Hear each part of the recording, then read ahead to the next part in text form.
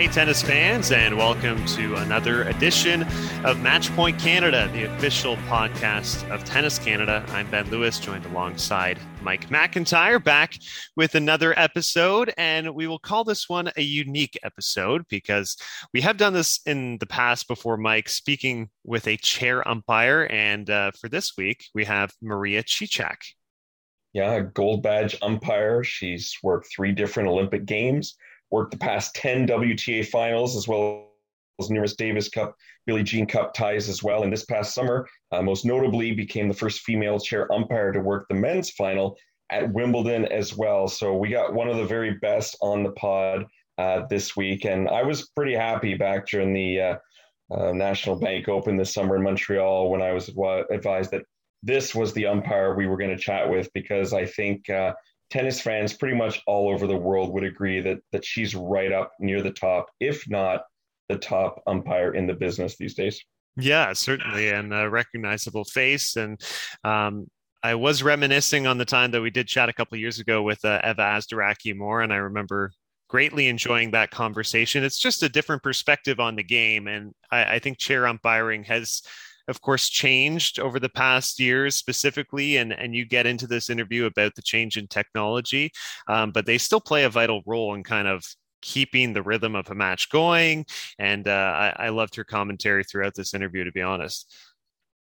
Well, thanks. I thought she gave us some great stuff, and we'll get to that in just a moment.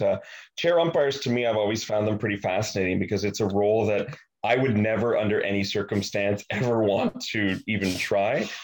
So much respect for them for being up there and having everyone on TV watching, everyone in the crowd, the 2 players, of course. And, you know, if you do a good job, basically it goes unnoticed.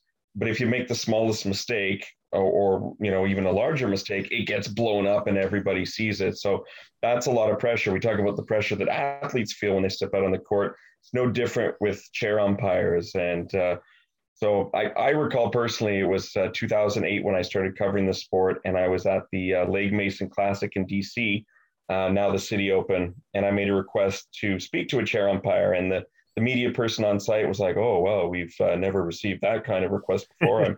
I'm not sure if we can accommodate that or not," but it worked out. And I spoke with Cédric Mourier, who was one of the top umpires back in the day. And ever since then, I've always liked putting in these requests just to get that different vantage point. And I think it's certainly caught on. You see other chair umpires being interviewed on different, whether it be tennis podcasts or by the WTA, ATP as well. And yeah, it's nice to see their personality and get to know them a little bit better. And I think we definitely got that with Maria Cicak in this one here.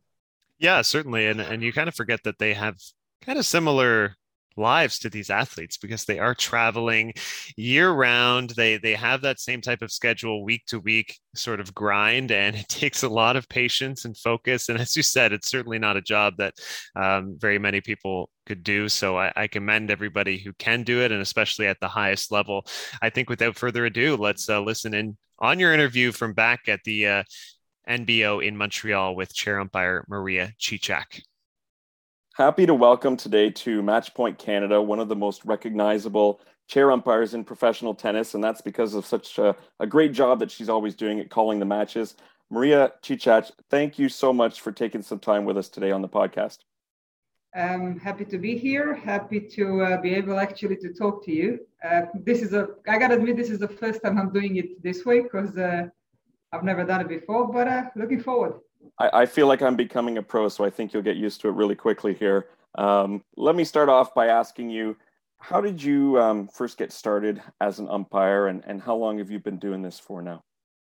Well, I started when I was 15, and actually started in a fun way that in my club, they needed, organizers needed some officials that are going to be doing satellite events at that time, a long time ago, satellite events, and they just asked me if I'm willing to go to a level 1 school to pass the exam and to actually help them out. And that's how it all started. Originally, you were a tennis player, a tennis fan, I would imagine? Originally I was a tennis player. And what are some of the bigger challenges of the role of umpire? I mean, when you're doing your job right, we barely notice you guys in the chair, of course, but there are tense moments. What What are the most challenging ones for you? Well, if you don't see us, if we are invisible, means that we're doing a good job, to put it this way.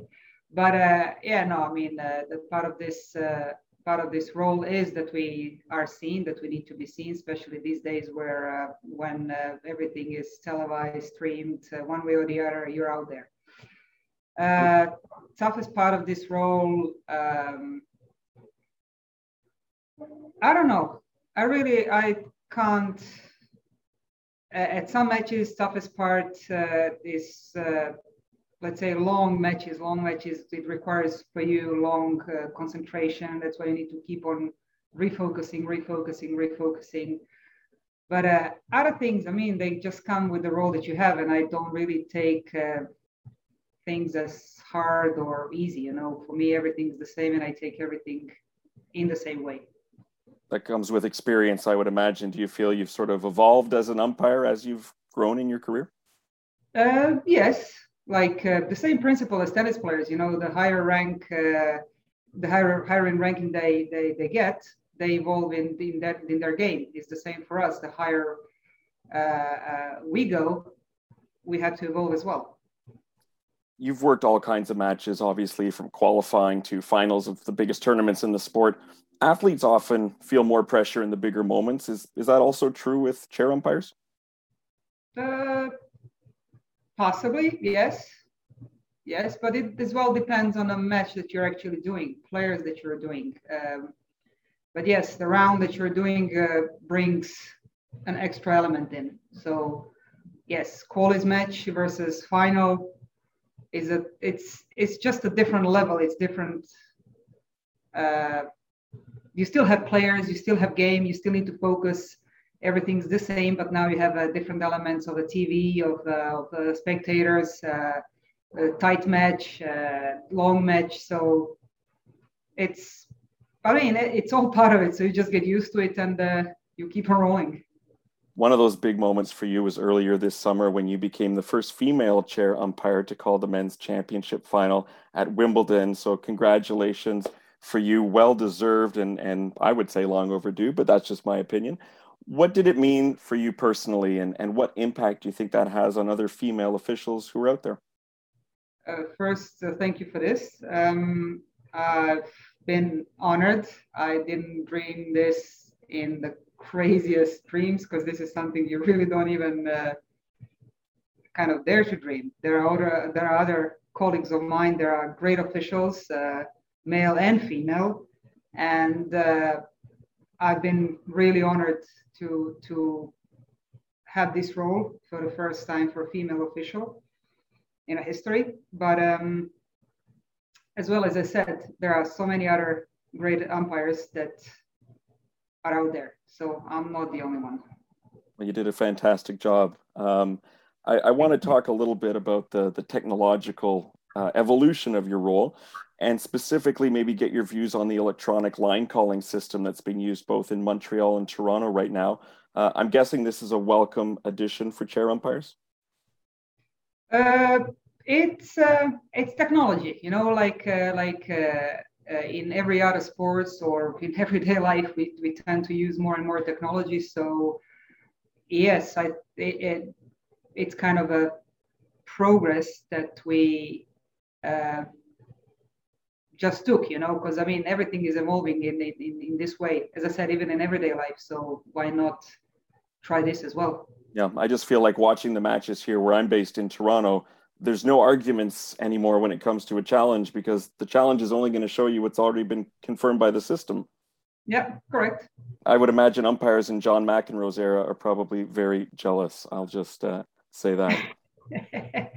Well, maybe. You got to ask them. Just a couple of questions about the tournament this week here in Canada. How do Canadian tennis fans compare with fans around the world? You see them in cities everywhere. How do us Canadians compare in terms of fairness and knowledge of tennis from what you gather? Just to start with, I love coming to Canada. It's one of my favorite places. Toronto and Montreal both.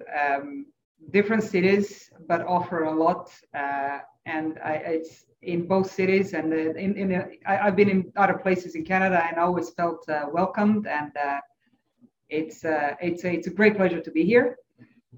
Your fans, if you ask me, one of the best in the world because they can create atmosphere, but they as well have a tennis knowledge, so they know what to do, when to do, and that's why I say I love coming here. It's good to be here, and great that we actually finally have the spectators back.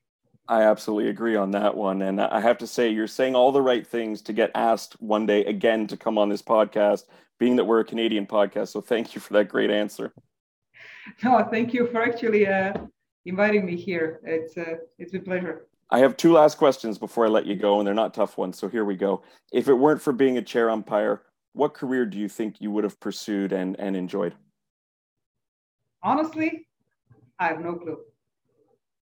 So this was it for you? It was tennis umpire or nothing? Well, at when I was younger, I just wanted to see how far I can get. I just love it at the moment that I don't even think of doing something else. But I am aware that it's going to come a point where I'll have to decide for something else. So I guess I'll just wait for that moment to come. Yeah, lots of time to figure that one out. Yeah. What's the well, we'll end on this one. What's the most rewarding part of the job for you, or maybe there's a couple of aspects that you particularly enjoy in the role? At the end of the match, when when it's a tough match, it's a lot of close calls. It's a wild crowd. It's just a tough match. And then at the end of the match, when players tell you, "Great job," that's something that counts. Really counts. I'll bet. Well, Maria, thank you so much for taking the time today with us. I know you're not one to call for personal attention. I recall a moment in Toronto a few years ago where I asked you if I could take a picture for a website I was writing for, and you politely declined, which I totally understood, not wanting that personal spotlight. But thanks for shedding some light on the role you and your fellow umpires play. It's a role I think not many people would want to try, but you do it so well and make it look effortless the way you do it up in the chair. Yeah, thank you. And one more time, thanks for inviting me to a podcast. And I hope you guys enjoyed. Absolutely. Thanks so much. There you have it. Mike's interview with chair umpire Maria Cicak, giving us plenty of insight. And you acknowledge obviously her working the men's Wimbledon final. Like, there is a whole selection process in I think determining what chair umpire is going to get that job. It's not something that's random. You have to be at the utmost level in your sport, just like you have to be to reach one of these Grand Slam finals for the athletes. You have to be one of the absolute best in the business to be umpiring that final. And that's why she got that opportunity. Yeah, and long overdue, I have to say, and I mentioned that in the interview as well. Like, what took so long for Wimbledon to have a female working the final, the men's final? We saw Eva Asderaki-Moore, who you mentioned earlier. She worked the men's final at the U.S. Open in 2015, which was a historic moment at that point in time. And here we are. It took 6 years for Wimbledon to do the same. And these female umpires are just as good, and I feel like get even more praise for the work they do than the men. I mean, Eva Asderaki-Moore, that final in 2015, she was impeccable. And we talked to her about that when we spoke with her a couple of years ago. She got everything right. And that was before the electronic line calling now, where there's no disputing calls. That was when there was Hawkeye, of course, but every time one of the players challenged, boom, she was always in the right. And I went back and kind of re-listened to our previous interviews with her. There is a connection between her and Maria Cicak. They are friends. They get along well. And in that 2015 final, Eva Asderaki-Moore said, she was nervous, whatever, and she knew it might be a long one. And she asked Cicak actually to bring her a coffee if she could beforehand. And Maria Cicak brought her a double dose of coffee, like an extra strong one, which gave her the jolt that, perhaps helped propel her to such a fine performance. So a little crossover between the two umpires that we spoke with there. And we've had others on as well. So I hope people enjoy listening to it, because I think both of us really enjoy the opportunity when we get it to speak with these individuals. Yeah, it's a lot of fun. And I particularly loved her comment, and we discussed this at the front end of the podcast, but her comment about specifically being invisible, which to me is the perfect sort of descriptor for any umpiring job, whatever sport it might be. And she kind of has that understanding that the event and sports are about the players and the athletes, that your best umpires, your best referees in the business, whichever sport it may be, you simply don't notice them. And I think that is the sense you get with her umpiring a match. It goes at the perfect pace. There's no types of controversies or incidents. Of course, they can crop up kind of any given match, any given moment, but also her commentary on just patience and focus. You don't think about what it actually takes mentally to, say, be sitting in that chair for a match that goes, I don't know, 4 hours, 5 hours, and it is a serious grind. You can't take points off, as they say. You have to be very, very sharp throughout. Yeah, you can't let your mind wander even for a moment. And I mean, heaven forbid you're having like a bad day or something. Like, you just can't afford that in that kind of role. I think for most of us in our jobs, and for those listening, I'm sure you'd probably agree, there's probably several times throughout the day, your work day, where you're not 100% focused. Your mind goes who knows where. You're, perhaps a little social media break, whatever, chatting with a coworker. Like, you can't do anything when you're up in the chair. You cannot miss a single thing, because that could be the moment where something big happens, obviously, and then, the repercussions or what that does to your career moving forward. So if you're getting in the chair for a men's or women's Grand Slam final, you know that 99.9% of the time you're doing your job just absolutely perfectly. And I love that she said that she also feels that pressure, much like an athlete feels the pressure of, playing a big quarter or semifinal of a Grand Slam. She pointed out it is different than covering like a qualifying match where, say, you don't have that many fans in the stands. You have a serious atmosphere, a packed stadium. It is a completely different vibe. And of course, she would feel those nerves and pressure just like an athlete would, which speaks obviously to how real and important this job is. And she's obviously thrived in that role. I love what she said about Canadian tennis fans too. I think she hit the nail on the head, because we have a lot of passionate fans. Maybe that comes from watching hockey for years and years too. But I feel like our tennis fans that do watch the sport, whether it's in Toronto, Montreal, or out west at events as well, we kind of get the pace of tennis, of when to be extremely loud and intense and when to tone it down. Yeah, and to make that parallel with hockey, of course, over the last year there weren't as many fans allowed in NHL arenas, and yet I think we saw in the Stanley Cup playoffs, when my hometown Montreal Canadiens had just 2,500 or 3,500 fans, they could sound almost like 20,000 because they're so rabid and they're so into it. And I think it's the same with Canadian tennis fans, in particular at Davis Cup. I've been to a couple out west in Vancouver. Small arena on the UBC campus with only about 1,500 in attendance, but it sounded like so much more than that. And, with players, sometimes I think they give lip service when they shout out to a certain country. Oh, the fans here are great. Oh, I love this country. Sure. I didn't get that vibe with Maria Cicak. I don't think she was playing up to our Canadian listeners. So I felt it was a very genuine comment. And as I mentioned to her, it means we're just going to have her back on again sometime. And she did say this was the first time she'd done an interview via Zoom.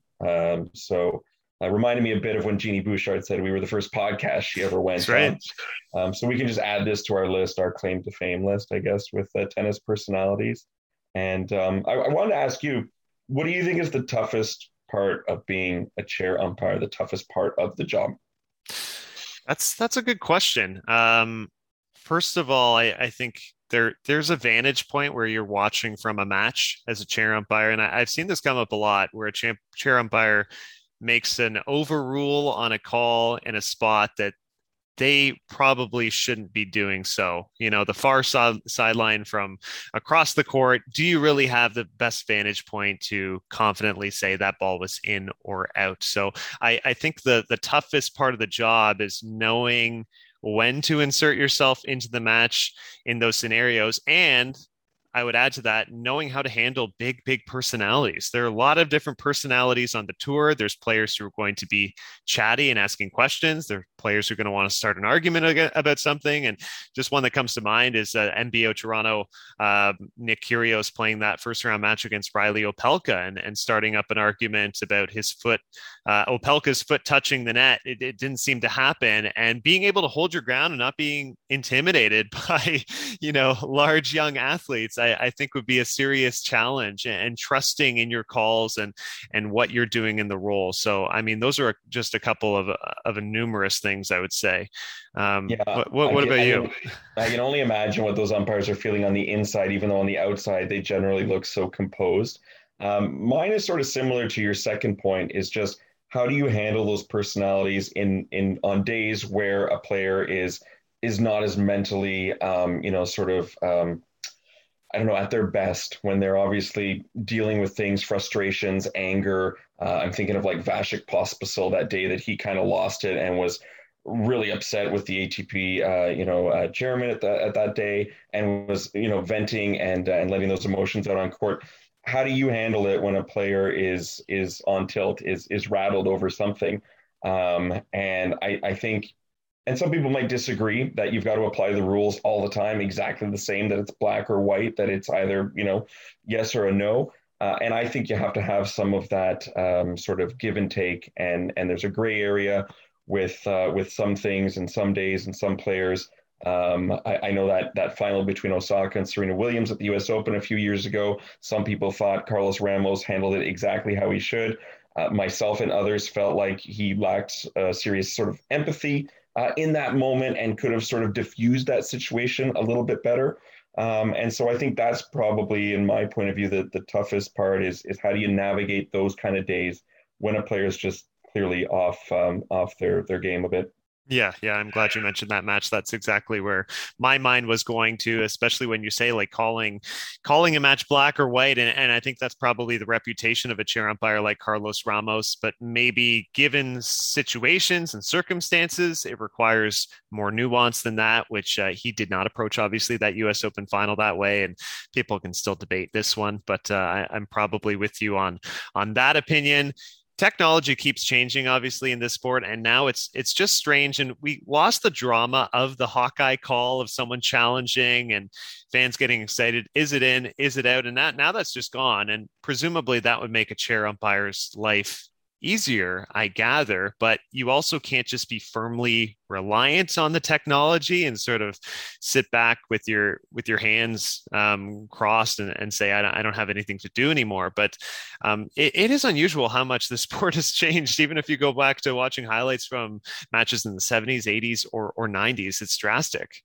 I almost think it's gone too far. I mean, I was all for Hawkeye and players having the ability to challenge in those moments, especially, fifth set, tie break, or a match point or something, right? And how many matches back in the 70s and 80s were lost because of a poor call? I think Hawkeye was great. I think now with the electronic line calling, yeah, like you said, it's taken the fans out of it a little bit. It's taken that drama out of it. Imagine if we had that in the 70s, it would have robbed John McEnroe of all that inner inspiration that he drew on to get himself so fired up in his matches. So I understand you want to be as accurate as possible and have the fewest number of errors possible in a big time professional match. But also, I think can we not still have a little bit of fun with it and allow for some of that drama and giving the umpires as well that ability to have a bit more say in those types of moments too. But I don't know. Do we go back? I mean, I feel like the electronic line calling in part came out of COVID and not wanting extra people on the court, just bodies being there. Do we ever go back? I wonder what's the next step, or do they stick with it? Because it's not 100% accurate.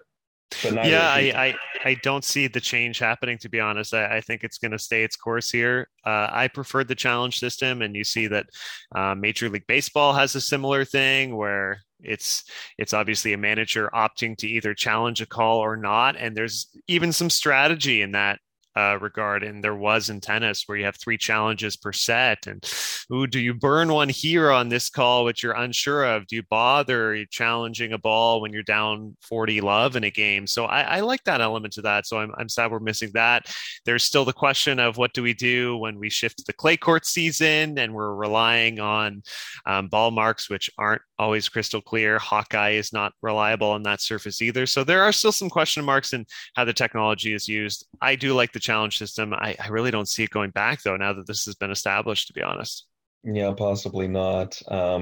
Anyhow, it was again great. Thanks to Maria Cicak for joining us and taking the time. And I look forward to our next umpire interview. And you know what I would love is like running into a group of chair umpires like out at the pub or out at a restaurant or something. Like you walk in and you see like a group of like, I don't know, a half dozen of them. And just to join or just to sit at a nearby table, I suppose, right? And sort of just eavesdrop and listen in, be a fly on the wall, because they must have some great conversations, and when they let their guard down and talk about the players, which they must, right? Like any job, you gossip or you talk about some things like that might not be as professional on the surface as you know people might think they are, but I just think it'd be a heck of a fun thing to listen in on their inner stories and whatnot. And you know, you forget sometimes they're people too, right? So I'm sure they got some great takes on some of the matches that they've worked. Oh, definitely. And especially because they can't really talk about players during the season. If they're interviewed or asked questions, they certainly can't mention players and what they think of them and their personalities. So surely they have to have some downtime where they share some laughs, or horror stories in some cases together. You're certainly right about that. You're listening to Matchpoint Canada, the official podcast of Tennis Canada. We're also members of the Tennis Channel Podcast Network. And thank you for joining us here for our profile episode of chair umpire Maria Cicak. We will just wrap with some news through this tennis week. And the big news that I did want to touch on, and we've obviously talked about this subject before, is Germany's Sasha Zverev and his allegations. And the ATP has announced that they have opened an investigation. I'll just quickly read a statement here. An internal investigation into allegations concerning Alexander Zverev at the ATP Masters 1000 event in Shanghai in 2019 is currently underway. The ATP fully condemns any form of violence or abuse and will investigate such allegations related to conduct at an ATP member tournament. I guess my question for you is this good enough? Is it too little, too late? Or how do you feel about this? Are you surprised? I'm going to use another cliche instead of too little, too late. How about better late than never? Although very disappointed that it took this long for them to come around to doing this. These allegations and the article that broke from Ben Rothenberg a while ago, I mean, that was quite a while ago. So many months to get to this point, allowing the player to continue to play. Even the timing of this one, I know a lot of people on social media are giving some flack because, well, they waited till after the Laver Cup. You know, of course, let him, get that event out of the way first before bringing this up. So, yeah, better late than never. At least it is being done, as opposed to them continuing to completely ignore it while promoting this player on their social media and other accounts. But shame on them, I think, really. And I've said that before. We've talked about it before. We feel pretty much the same way that it just sends such a terrible message to all fans, not just female, but all fans, when this is the way you're going to handle a serious allegation like this. I will just read out as well Alexander Zverev's response portion of his statement to be fully transparent. And we want to be a fair and balanced podcast as much as possible. So we should just say what Zverev said. He did post the same statement saying, "I've always been in full support of the creation of an ATP domestic violence policy. I welcome the ATP investigation in the matter and have been asking the ATP to initiate an independent investigation for months. As stated before, I categorically and unequivocally deny any of these allegations." He also goes on to say that with his lawyers, they are looking at the publisher and the journalist a court order by refraining from taking down the reporting and continuing to push the allegations on social media repeatedly. So he says his lawyers have initiated further proceedings on the journalist, which would be Ben Rothenberg in this case, and I believe the publication being Slate. I don't think anything can come of that whatsoever, to be honest. His efforts with his lawyer, he can say he's for a domestic violence policy.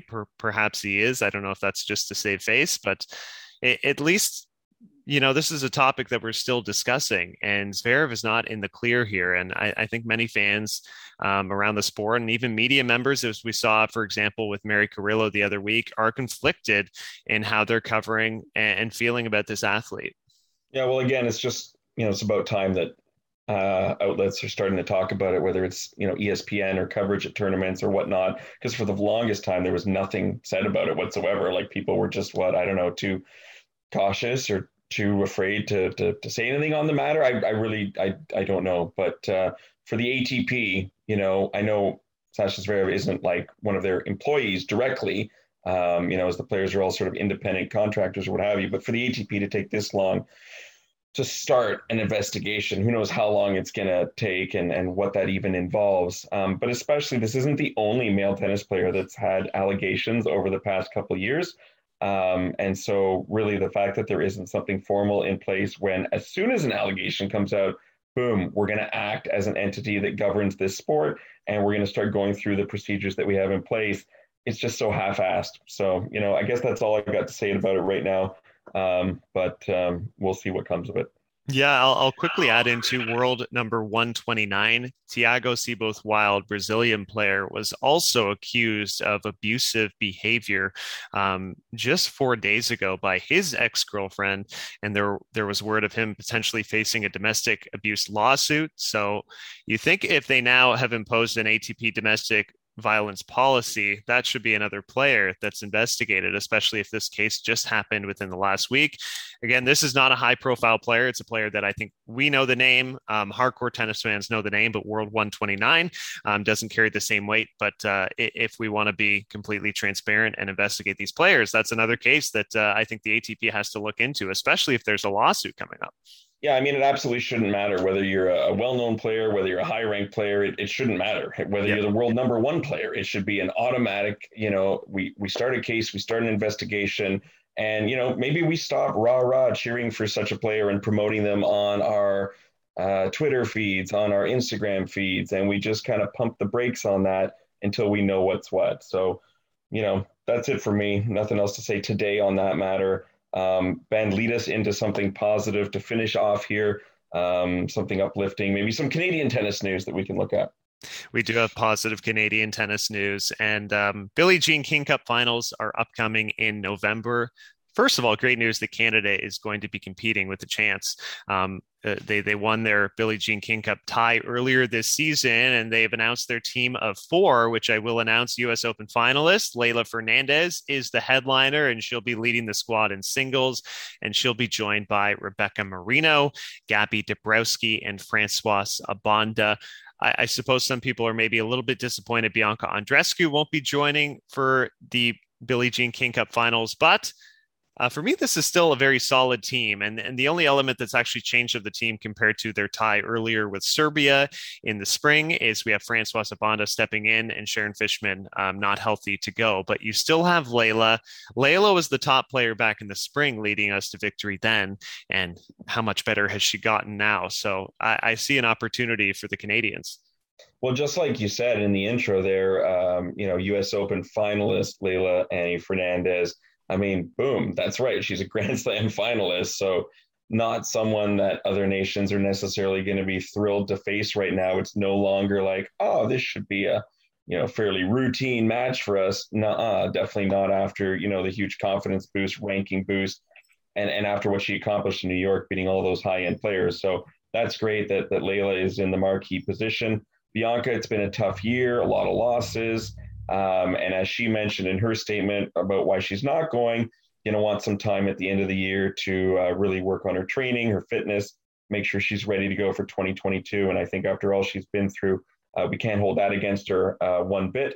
Great opportunity for Rebecca Marino, who, has played giant killer at times this year. Gabby Dabrowski, who has been playing some of the best doubles of her career. I mean, this is a formidable squad. And Françoise Abanda, I wouldn't imagine we'll likely see her playing in competition unless there's perhaps a dead rubber at the end.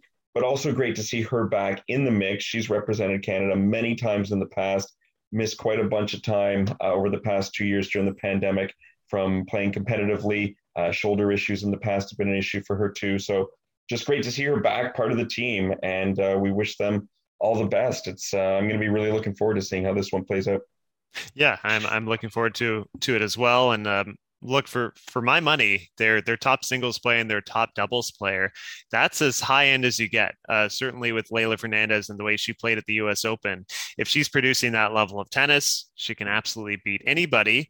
And as you said, Gabby Dabrowski, the type of doubles she was playing this summer, she was one of the best doubles players and is one of the best doubles players in the world. And Rebecca Marino, for me, is always that wild card who can produce a big win. We saw the run she produced in Montreal, and that ranking is heading back up, I should say. She's inside the top 160, I believe 154 right now. So she's on a very good track. She's in qualifying in Indian Wells. So things are really moving in the right direction for her. And as you said, Françoise Abanda, haven't seen much from her this season, but we have seen good tennis from her in the past. So a nice opportunity.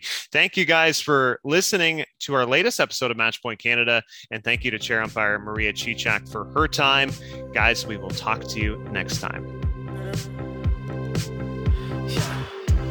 I saw you dancing in a crowded room.